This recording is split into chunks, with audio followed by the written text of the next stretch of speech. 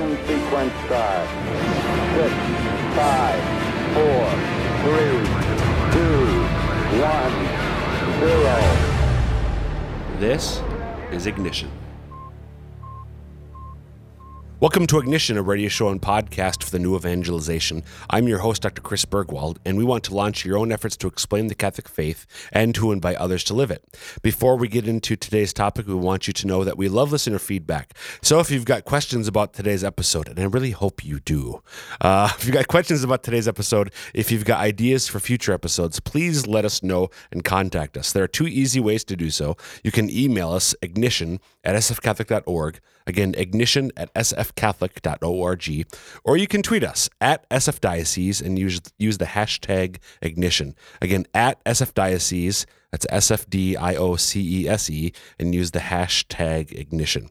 I am happy to have, once again, as last week, as a guest co-host, another Father Andrew, but this one, for simplicity or distinction's sake, Father Andy Thuringer. Father, welcome. Thank you. Thank you for having me. In case anybody didn't have a chance to listen to last week's episode in which we discussed horror movies, would you mind introducing yourself to our listeners today? Yeah, my name is Father Andy Thuringer. I'm the associate pastor at Holy Family in Mitchell, South Dakota.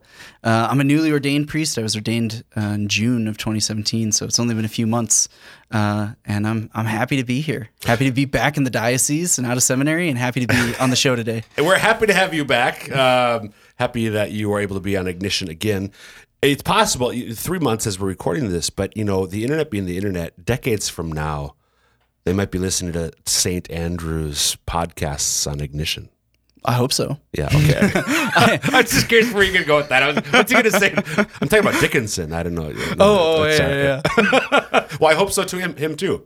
Okay, so Father, I mentioned we talked about horror films last week. I really enjoyed the discussion. What we're going to do today, and we mentioned why horror movies. Among other reasons, the movie It came out recently as we're recording this, the top grossing horror movie of all time. Today, we're going to, in a little bit, after I sort of introduce the background, but we're going to be talking about the top grossing movie so far of 2017. And probably, because it's September, it probably will... We have a Star Wars movie coming out this year. Star Wars movie coming out. That's true. We'll see. Before I get into that movie, though, and we're going to talk about that movie, I want to explain why we're talking about movies. I sort of set up a little bit last week with horror films, but... one thing that I think is really important for us as Christians, as Catholics, is for us to listen to our Lord when he tells us in the Gospels to read the signs of the times. That can mean all sorts of different things. But for me, I think especially today, as our culture is becoming more and more ambiguous or even outright hostile with regard to our Christian faith, we should really be attentive to what it is that our culture is saying to us. What is the image of the true, the good, the beautiful? What is the portrayal of the good life that is offered to us, especially in literature, books, magazines, music, but also film and TV? For us to really consume culture, if you will, in a critical way, where we're attentive to, and that doesn't mean just rejecting it. We sort of focused last week on why arguments against just outright rejecting all horror movies in particular. I extend that in general with all forms of culture. We're not saying that we should completely reject all forms of culture. That'd be impossible. But that we should critically engage it. So last week, Father, you gave some examples. You were arguing for horror movies, but in point of fact, you only watch them once every couple of years because you try to watch ones that are actually good. And they're rare. Good horror movies are rare. But when they're there's something to be said for them. And if you want to hear that, you can go back to the other podcast. But I've always thought, I have a great love for art, for Christian art. Mm-hmm. I got to study in Rome for a couple of semesters in 2012, and it changed my life to be surrounded by so much sacred beauty all the time. And then coming back to the States where we don't have that nearly as frequently, you don't have these giant cathedrals and things like that. I was always struck by so there was a time where when Michelangelo would come out with a statue, it was the talk of the town. Right. And what is that today? The predominant art form is film. Right. It is what most of us experience. It makes the most money. It's produced the most often. It's not statue anymore. It's film. And so we should engage it just like we would engage other serious works of art in the past. Right. So just as Michelangelo's latest sculpture would be the talk of the town, it's fine and maybe good and right that we as Christians should be talking about town, about the latest film, whether it's some high culture auteur piece or whether it's a blockbuster tentpole movie. So we're going to do that today with the what is to this point at least top grossing movie of 2017, and that is Wonder Woman, which we have both seen. And I have seen multiple times. Father's seen multiple because times. I'm the one who pushed for this. I am in love with this film, and I'm very excited to talk about it. So Father Dickinson and I would often, on occasion, talk about movies. Again, the reason, just to reiterate what I was just saying, I think it's important for us to be attentive to what we're receiving and what's in the cultural air around us. And so looking at the top grossing movie of 2017, apart from the fact that we both really like it and think it has some powerful themes, even if that weren't the case, it'd be good for us to sort of, okay, this is a big movie. What's the deal with this movie from a Christian Catholic perspective? So let's dive in and talk about some of the themes that we both see in the movie. So, Father, how do you want to start off? So I think one helpful way is when we talk about Christians watching movies. Kind of the standard way that I see Christians try to analyze movies is by finding some sort of Christ figure in them. Okay. And probably the classic example of that in our modern era is Neo from The Matrix. Right. He so clearly exemplifies many things that Christ does, and he's more than just an analogy. He even wears kind of a flowy cloak and different things like that. He's the one, Right. And I see so many Christians kind of fall into the trap of always finding a Christ figure. I'm a big fan of Bishop Robert Barron and of his podcast as well. And I don't want to call him out, like he does so much good stuff, but occasionally I see him reaching a little far to try to label somebody as, look how this person is like Christ. And I actually personally, when I watch movies, try to resist that temptation as much as possible, and to look deeper instead of just identifying one person, to kind of look deeper and say, like, where's Christianity also present, instead of just labeling one person as Christ. So wait, because this is a podcast, so you didn't see him just raise his finger and about to say something and I cut him off. So just to be clear, a Christ figure is a figure who is at least analogous to, if not more so, like Jesus. Could you unpack that a little? What's another example besides Neo from the Matrix series? There's this old movie. It's actually Pope Francis's favorite movie called La Strada. Okay. It's an Italian film. It's in black and white. It's awesome. But it has this kind of like silent clown figure who's always very foolish and self-effacing, and who ends up sacrificing himself for somebody else.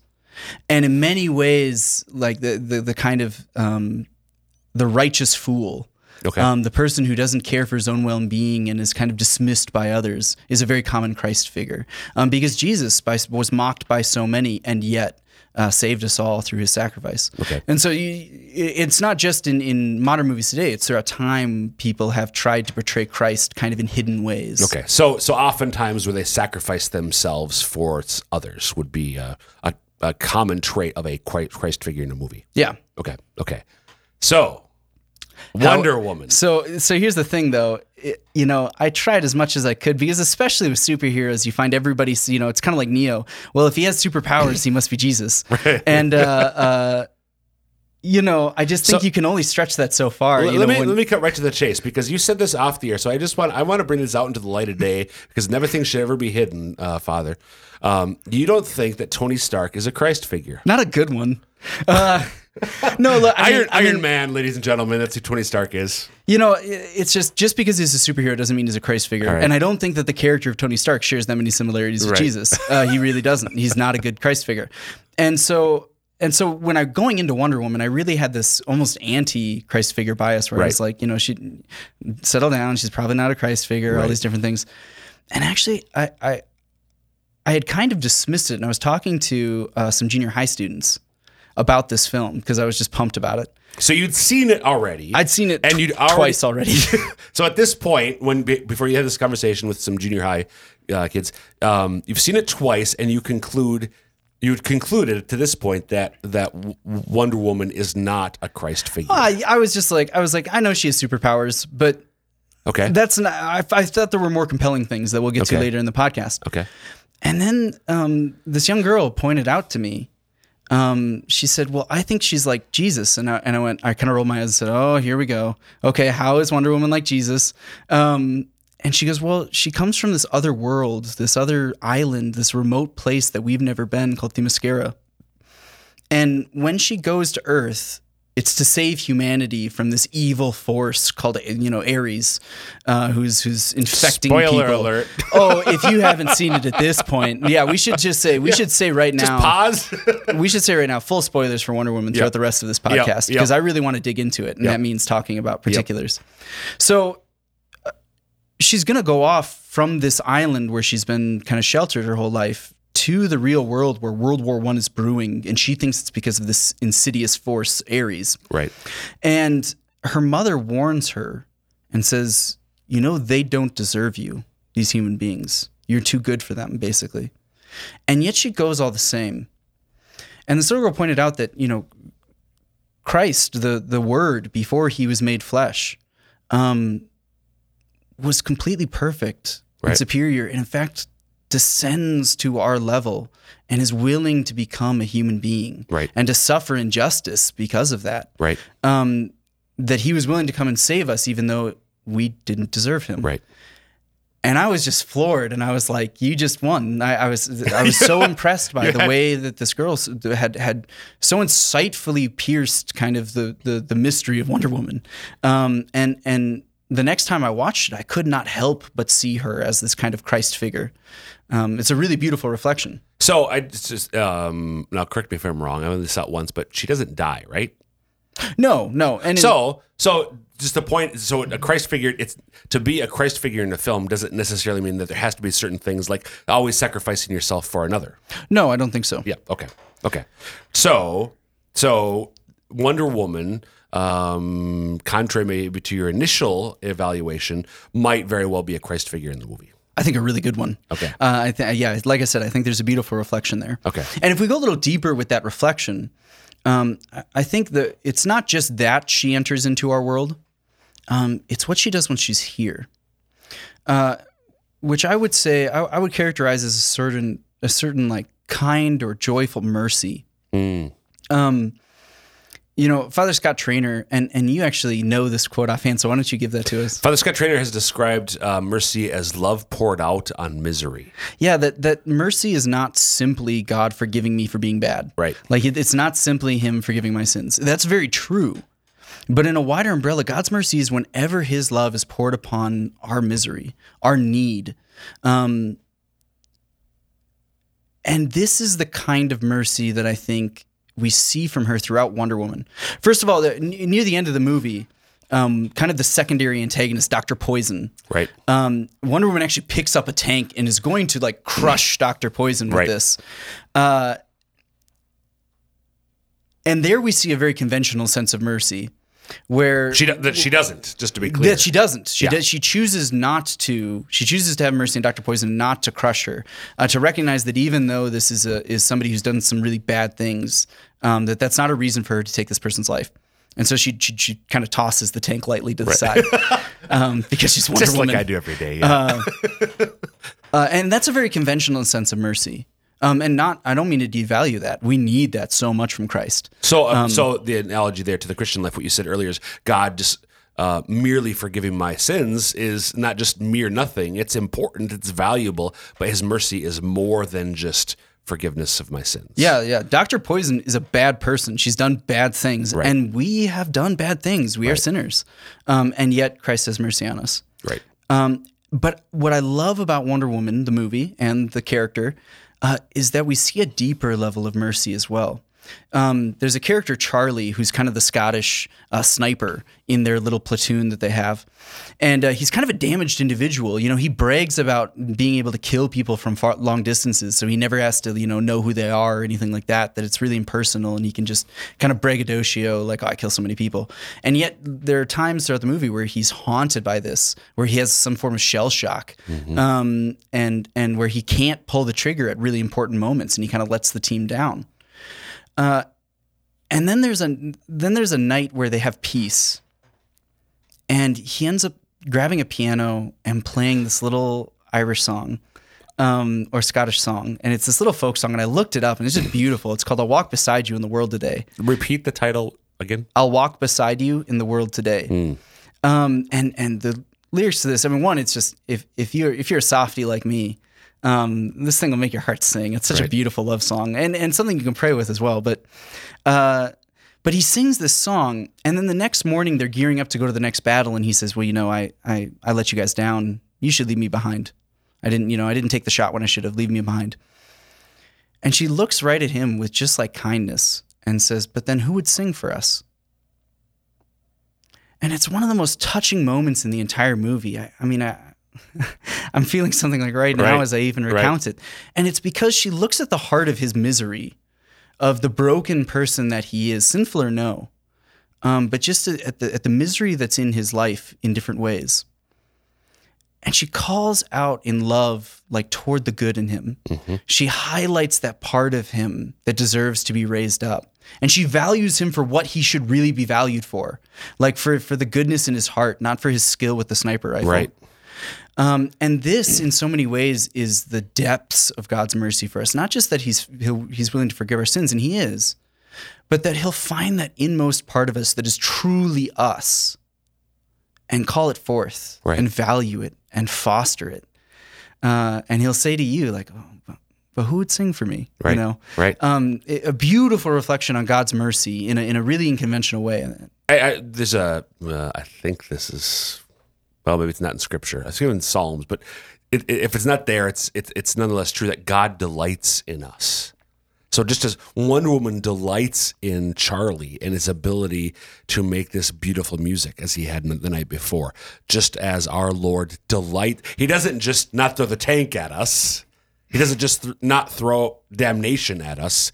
He delights in us, and he extends his love, his mercy, his tenderness towards us.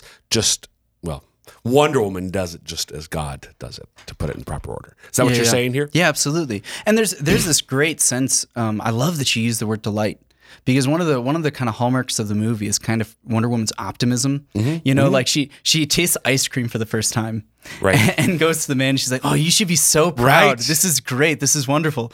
And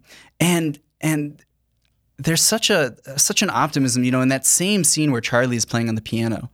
Her and Steve Trevor, the kind of captain of this platoon, have this conversation about what is life like when there's not war. And they just talk about the goodness present in humanity. Now, I think it's important as Catholics, like we should be able to look at things theologically. And part of that means to look at things humanly, because the Theos, God, became man, right? And there's something so good about the movie Wonder Woman in that it delights in human goodness. Right. In that she focuses on human goodness. And that this is kind of her struggle throughout the film, is that despite our failings, I think Wonder Woman sees the world in a very Catholic way, because she recognizes that people are at their root good. I touched on this a little bit at the end of the last episode, looking at horror movies and how it's so commonplace today for movies to be gritty and dark, and for the white hats and the black hats not to be as white as they once were, or as black as they once were. So our heroes and villains are a lot more morally ambiguous than they used to be in film, which, I mean, there's some truth to that, acknowledging the reality that it's not always really clear, that the good guys aren't always perfect and the bad guys aren't always perfectly evil. But it is refreshing to see, especially, frankly, to me in this whole universe, if you will, of the DC comics. It was very refreshing for me to see the titular character, the title character, the hero, who's portrayed as unabashedly good. Yeah, absolutely. But can I actually, I would even, so you said that, you know, most films shows this kind of the gray, the in-between, that people aren't really all that good or bad, or they're always a mixed bag. And actually, I think part of the reason that Wonder Woman is such an optimistic film and such an optimistic character and is so uplifting is that they don't shy away from that either. They're not blindly optimistic in this movie. In fact, her main struggle is that she really comes to realize that even the best person has evil about them. Right. Like it has been tainted by evil. Right. And yet, right. She'll put her chips, she'll lay her wager on the good part of mankind. Right. And that is, I think, why it's all the more, because it doesn't turn a blind eye to the problems of the world. It's not naive that way. Yeah, but it's also not nihilistic, you know? Yeah. So, neither naive nor nihilistic. You're listening to Ignition, a broadcast for the New Evangelization. Father Andy Thuringer is my guest co-host today, and we are talking about the top grossing box office movie of 2017, Wonder Woman, and how there are a lot of beautiful elements and themes throughout the movie. We've been focusing here on the mercy of Wonder Woman and how she's a Christ figure that way. Father, we've got about 7 minutes to go. Let's turn now and look at the other strong theme that you see in the film. And this is perhaps my favorite thing that I saw in the movie, and I'm really excited to share it. You know, when they first announced that Wonder Woman was going to be a movie in the DC universe, that she was going to be this character, and when she first showed up in that Batman versus Superman movie, I always had this kind of concern because Wonder Woman could go so wrong. Like, especially in today's culture, where you see so many different shades of feminism. Sure. And it's not, there's not one or the other. Like, it's really hard to put a label on feminism as a whole right now. And I didn't know which shade we were going to get. Right. I didn't know how the movie was going to, because in some ways, when you portray Wonder Woman, you portray womanhood. Right. And that's important. Yep. And especially as really the first successful female superhero movie. Right. It had a lot on its shoulders. Right. And Patty Jenkins, the director, had a lot to live up to. And she's not been without criticism, despite the fact that this movie is so critically and audience acclaimed, you know. Right. Real quick, by the way, on that, did you see one of the most successful directors of our time is James Cameron? Titanic, Terminator, et cetera. A few weeks ago, came out highly critical. Yes. Of Wonder Woman because of what we were talking about previously. Yeah, and I totally disagreed with him. Me too. As did Patty. His whole thing. Maybe this speaks to some of what we're going to say.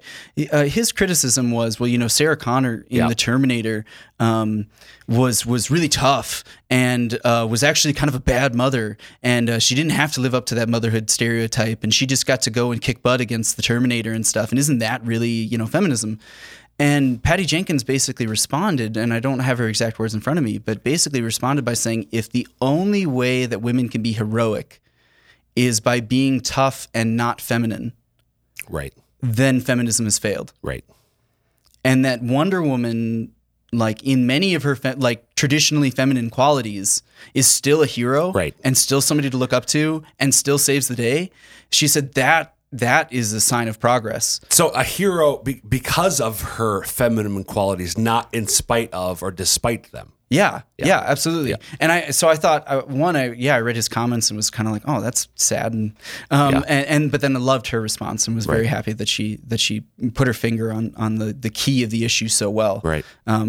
Clearly she knows what she's talking about, and she put it into this film. Right. And one of the things that I think I see most clearly about like the femininity of Wonder Woman, and granted, look, I know that this is Father Andy Thuringer and Dr. Chris Bergwald sitting in a studio, two dudes talking about Wonder Woman. Right. And yet, at least I can offer a man's perspective of Wonder Woman. Well, one of the things that I saw and valued so much about the portrayal of femininity was her care and respect for each individual she came in contact with. Right.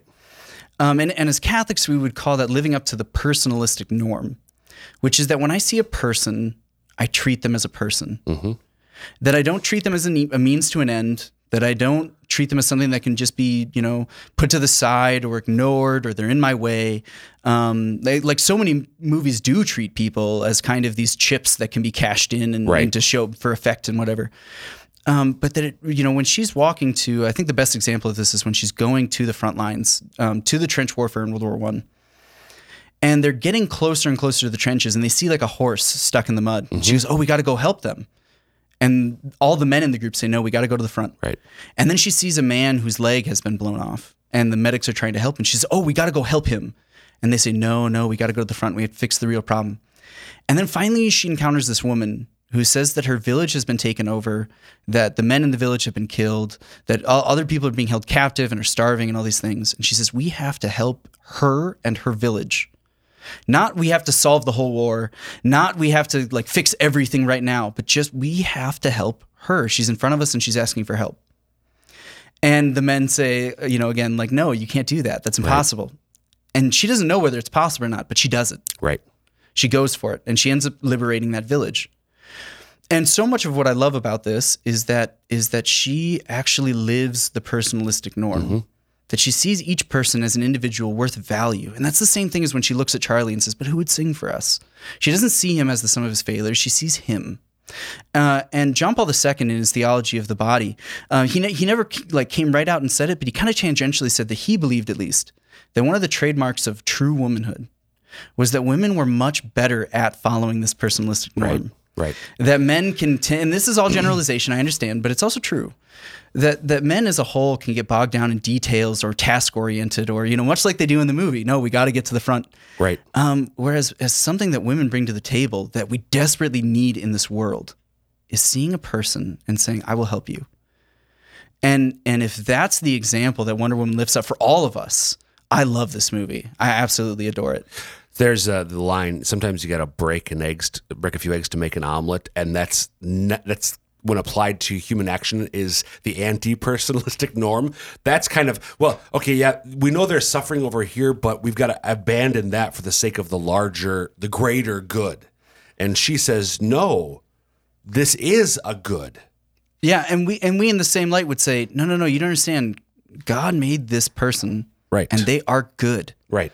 And that cannot be ignored. Right. In fact, it has to be valued. Right. And I just think it's outstanding that we have a movie that displays that so well. Right. It was just recently announced too that Patty Jenkins, director, it has been signed to the sequel. Going to make a ton of money doing it. I'm really looking forward to seeing what that looks like because it's going to be a tough act to follow, to be honest. Well, if it's good, I'll be back and we can talk about it.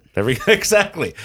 So this has been Father Andy Thuringer, my guest co-host. We've been talking about Wonder Woman. And again, this is an example of a way that you can approach culture and look and see what's the true, what's the good, the beautiful, what are the Christian themes present in a movie like Wonder Woman. Thanks for being here, Father. Yeah, thank you for having me. And that wraps up this episode of Ignition. Again, you can email us, ignition@sfcatholic.org, or tweet us at sfdiocese. Use the hashtag Ignition with any questions you might have. And until next time, our dear listeners, may Almighty God bless you, the Father, the Son, and the Holy Spirit. Amen.